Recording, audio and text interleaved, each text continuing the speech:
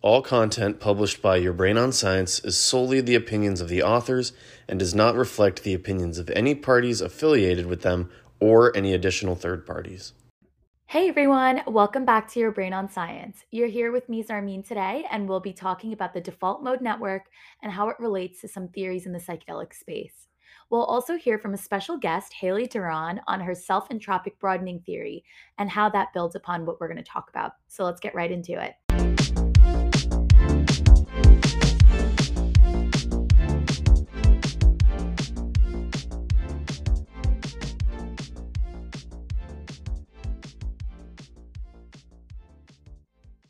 Hey guys, today we're going to go in depth into a brain network called the default mode network.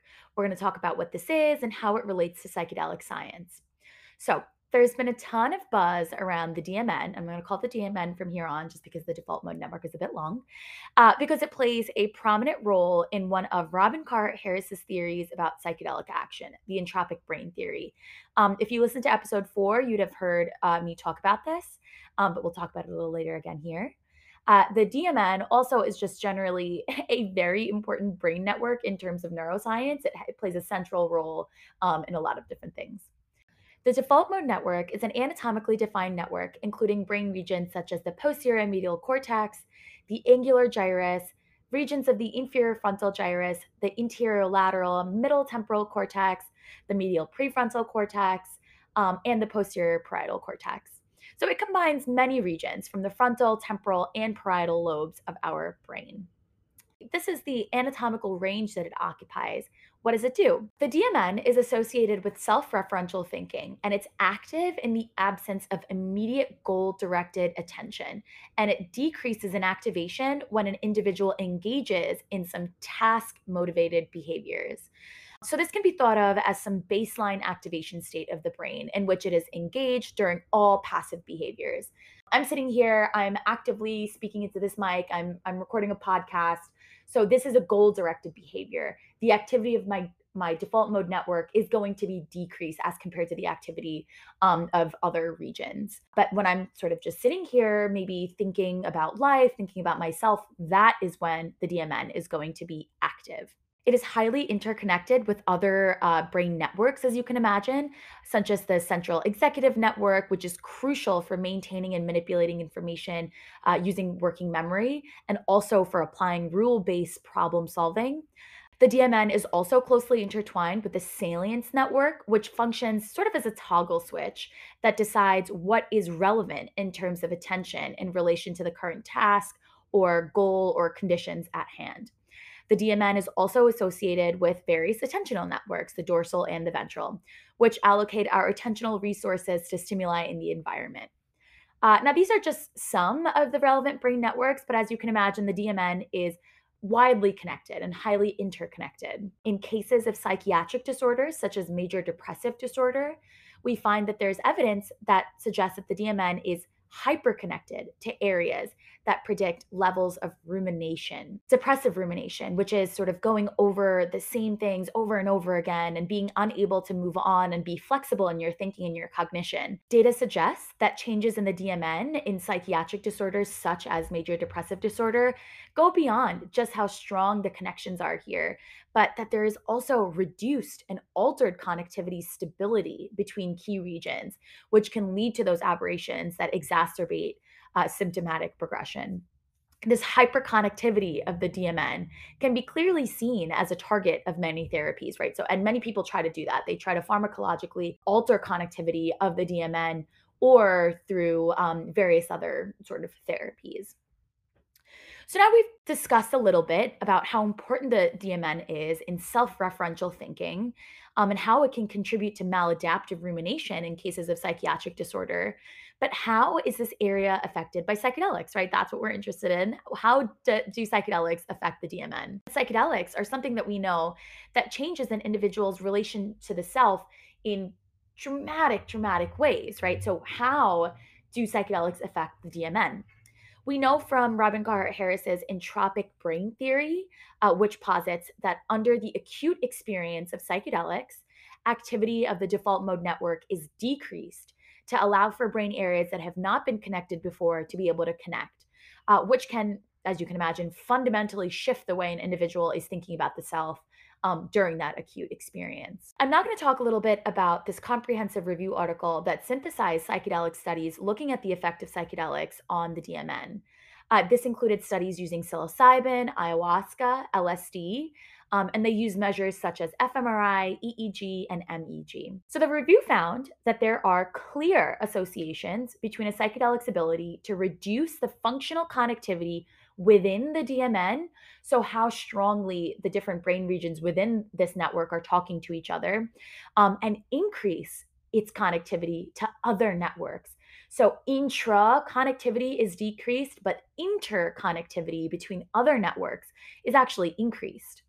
And there was an association between this, altered states of consciousness, so how altered an individual's state of consciousness felt, right? And this is through subjective responses on various measures and various scales, and therapeutic outcomes. It was found that all three of these things are interconnected and have a very, very clear sort of relationship in terms of therapeutic outcome, which is very, very interesting.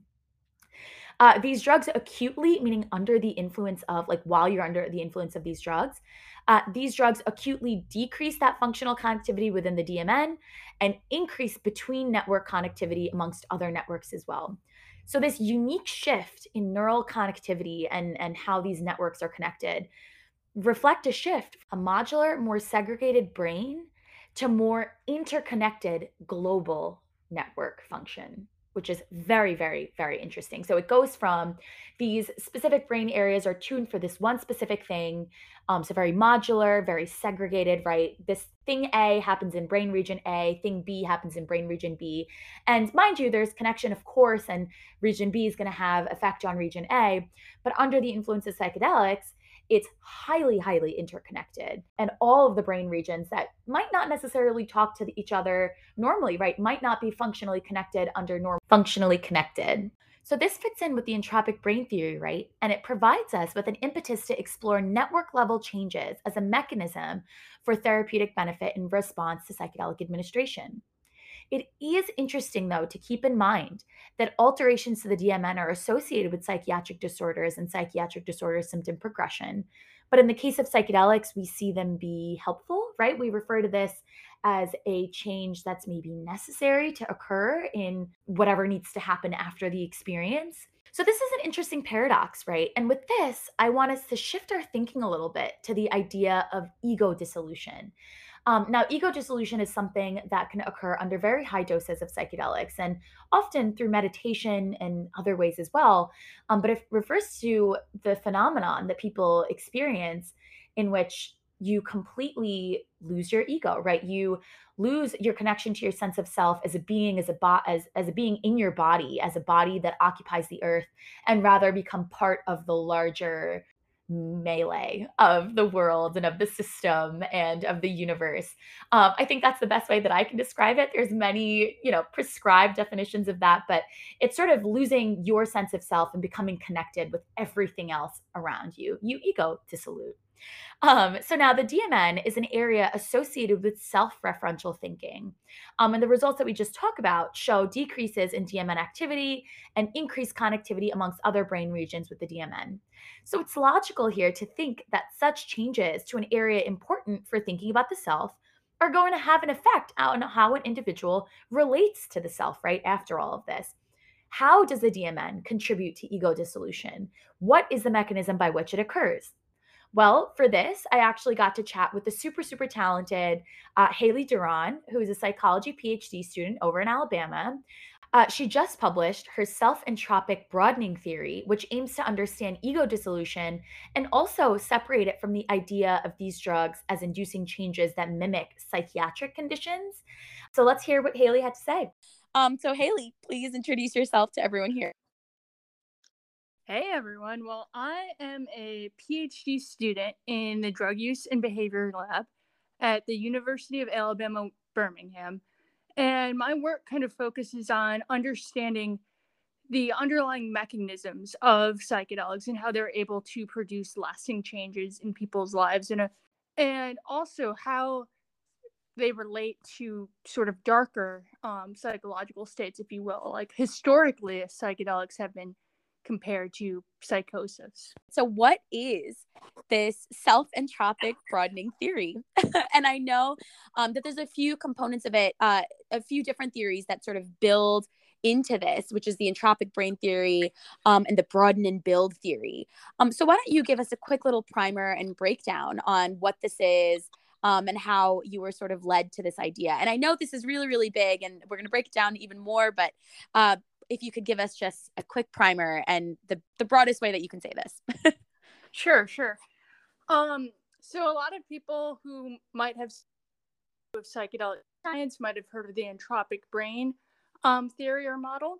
And the idea of that is that under the influence of psychedelics, there is an increase in entropy in the brain during the acute effects.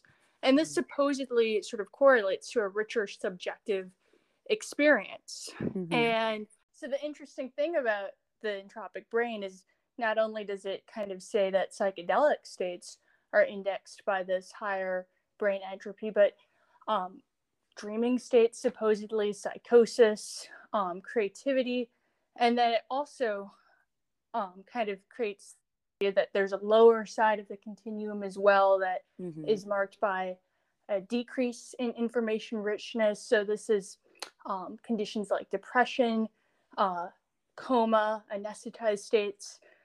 So that might to people sound a little bit vague and like some things that are thrown together that don't really quite share that many similarities. Or at least that's what I thought initially. But, you know, the idea that the brain under psych does become sort of more chaotic and this might lead to a richer experience, to me that did seem sort of sound. But I wanted to kind of break down what those differences between those different states might be some more. So that's kind of like the first sort of model that influenced me a bit.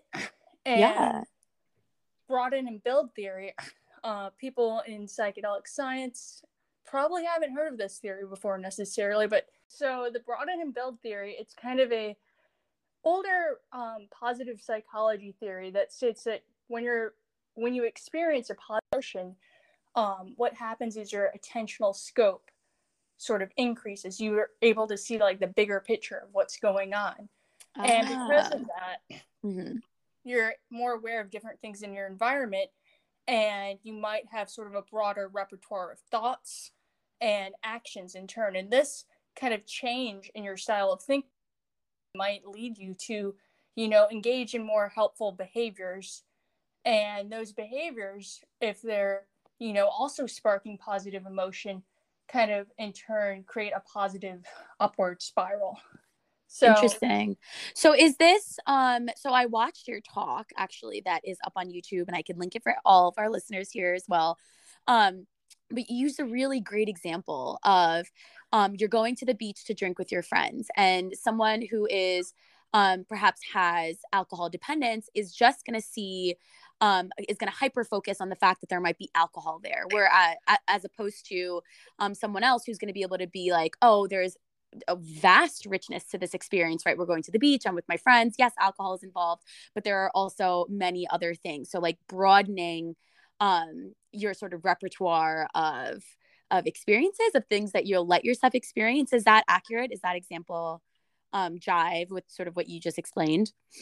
Yeah, I think that's a really good example. And you can kind of see there that there's this parallel then with the entropic brain and the experience becoming sort of more rich. Mm-hmm. So kind of maybe what could be going on, acute effects of psychedelics, people experience that more entropic brain state with where they're having their attentional scope broadened. And this is allowing them to sort of glean new perspectives on problems they might be facing in their lives, garnering new insights.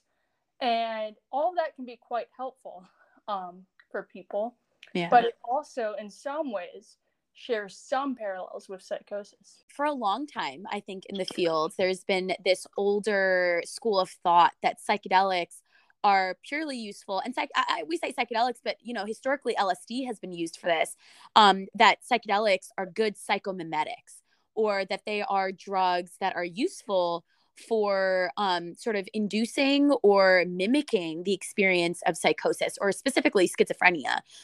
So in research, they were actually used to induce the positive symptoms of schizophrenia, because of course there are positive and the negative symptoms. Positive symptoms being things like auditory and visual hallucinations, things that are being added to your sensory experience, as opposed to the negative symptoms being like a flat affect, sort of dysfunction in cognitive thinking, so on and so forth. But there's been this very, very interesting old school of thought that psychedelics are only useful as psychomimetics. But as you mentioned earlier, there's really like a pendulum of things, right? Like you can swing between an increased richness in your experience, and also then decreases, right? Like after the fact. And you in your talks and your work, you mentioned self-focus, this increased self-focus and decreased self-focus, which I guess we can get into later. But I really would love your thoughts on psychedelics as psychomimetics, or psychedelics versus psychomimetics. So what's the difference here, and what's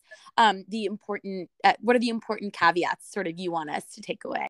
So I think one thing to be aware of with the whole psychotomimemic model is that there definitely are aspects of psychedelics that do share parallels with psychosis. Otherwise, we wouldn't be talking about this for such a long time in the field. I mean, that was what people initially were researching in the 1950s, and still it has had like a residual sort of effect of our understanding today. And I don't think that would have stuck around if there wasn't some validity to the idea.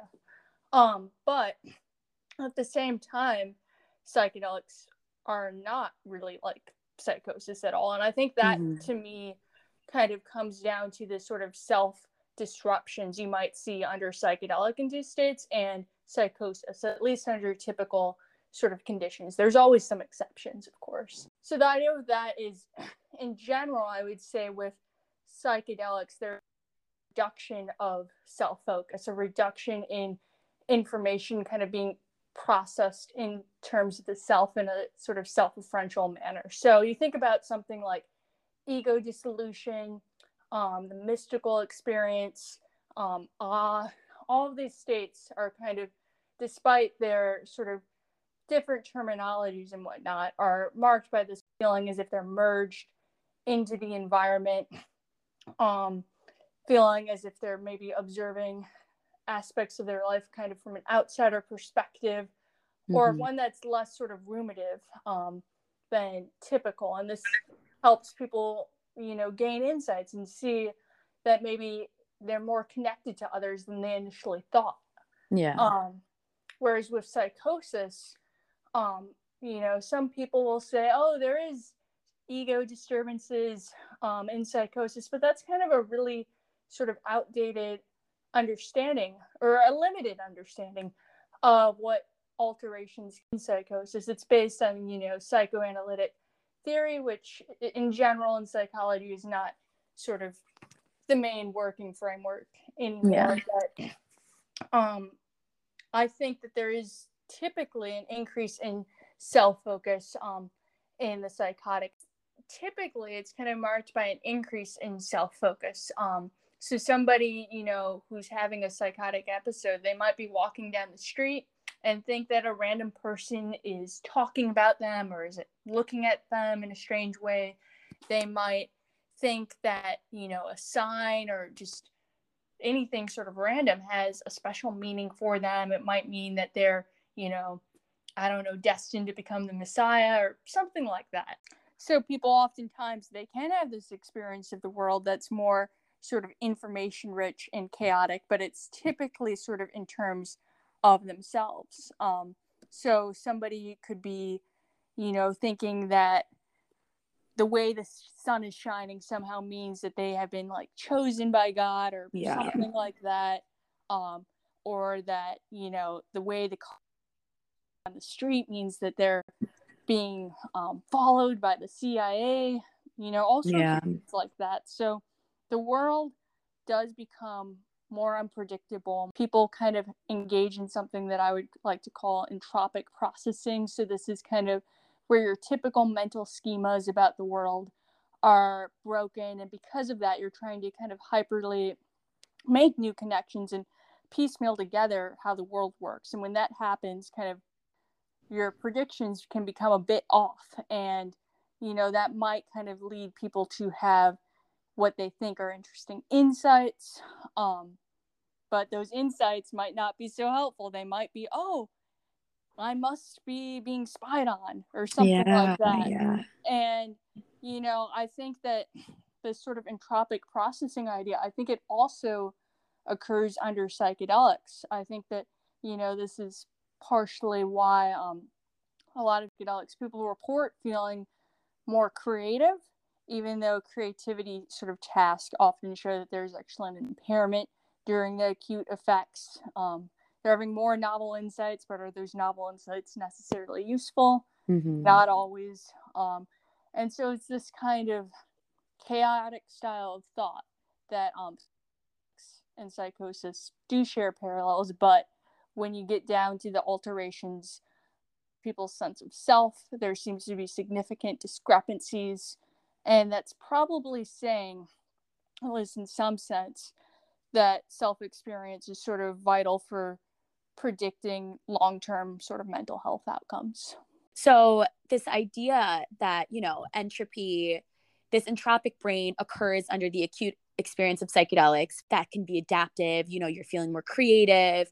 And at the level of neural networks, there's parts of your brain that are now freely able to connect with other parts of your brain that under your secondary state of consciousness, which is a Carl Harris coined term, they wouldn't be able to, as opposed to this entropic processing, that you just mentioned, in psychotic states, right? Where your brain might be making all of these connections, and really it's more chaotic, right? Like entropy in a chaotic maladaptive way, as opposed to psychedelics, which I guess, the acute experience is neither adaptive nor maladaptive. It's what comes after it, right? So I think that's a very, very interesting parallel that you're drawing there. You didn't get too much into this in your talk, and I think maybe you do talk about it a little bit in your paper, but at the level of neural networks, right, there are definitely differences and similarities and differences in the acute psychedelic state.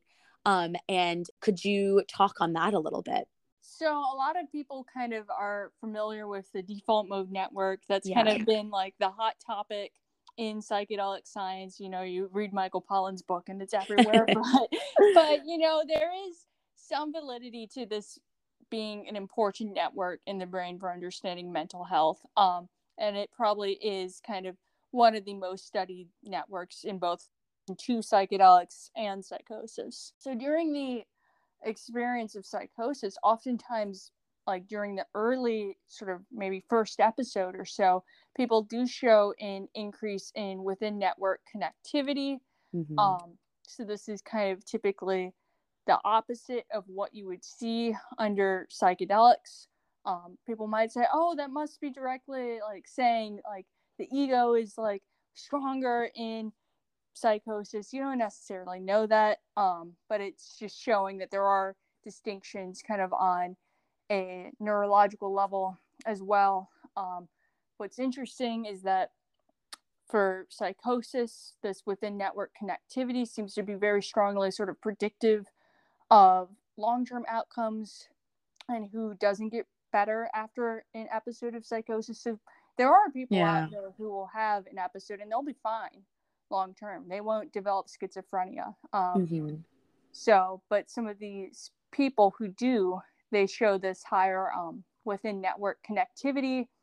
And with psychedelics, the alterations in this network are oftentimes, but not always, sort of predictive of treatment outcomes or personality changes and such. Yeah. And I don't know if you read the paper that came out, I think recently or a year ago. Everything blends together now, but it was a paper from the Rajpal group. I think Hardik Rajpal is the lead author on the paper, and it's titled psychedelics and schizophrenia, distinct alterations to Bayesian inference. And I think they use two measures of connectivity. I think they use EEG and they use levels of connectivity, complexity. So a measure of how diverse or complex the brain signals were, and transfer entropy, which was a measure of direct functional connectivity. And they found that there were very clear differences, right? Like in the way that individuals under the acute experience of psychedelic, what they got from EEG there and what they got from individuals with schizophrenia. And that was that in schizophrenia, the data showed an increase in transfer entropy, which is that measure of connectivity, which is exactly what you just mentioned, right? Whereas all of the data, so individuals with schizophrenia and also people under the acute influence of psychedelics showed an increase in the complexity of their EEG signals. So I think it's really interesting. And I think it's very, very important, right, to remember that there's going to be overlap and there's definitely going to be places where this diverges. And I think it's really important to have something like your theory, which makes it a little bit clearer, because I think it's really important to remember, yes, psychedelic have been very helpful and whatever, but as you mentioned, there is a dark side to all of this. And everything that people experience, these symptoms are really closely related to the symptoms of schizophrenia and other psychotic states. So I think very interesting. Anything else you would like to tell us and you would like to add about all of this stuff? Very, very cool and very interesting. I mean, I think one thing to keep in mind is people often sort of, since psychedelics have been called psychotomimemics and there is this overlap, they assume that somehow, exposure to a psychedelic might increase the risk of schizophrenia. Something sort of mimicking maybe some of the symptoms acutely does not necessarily imply that the risk is greatly increased. So something like cannabis that has been shown to actually increase the risk of developing schizophrenia quite a bit.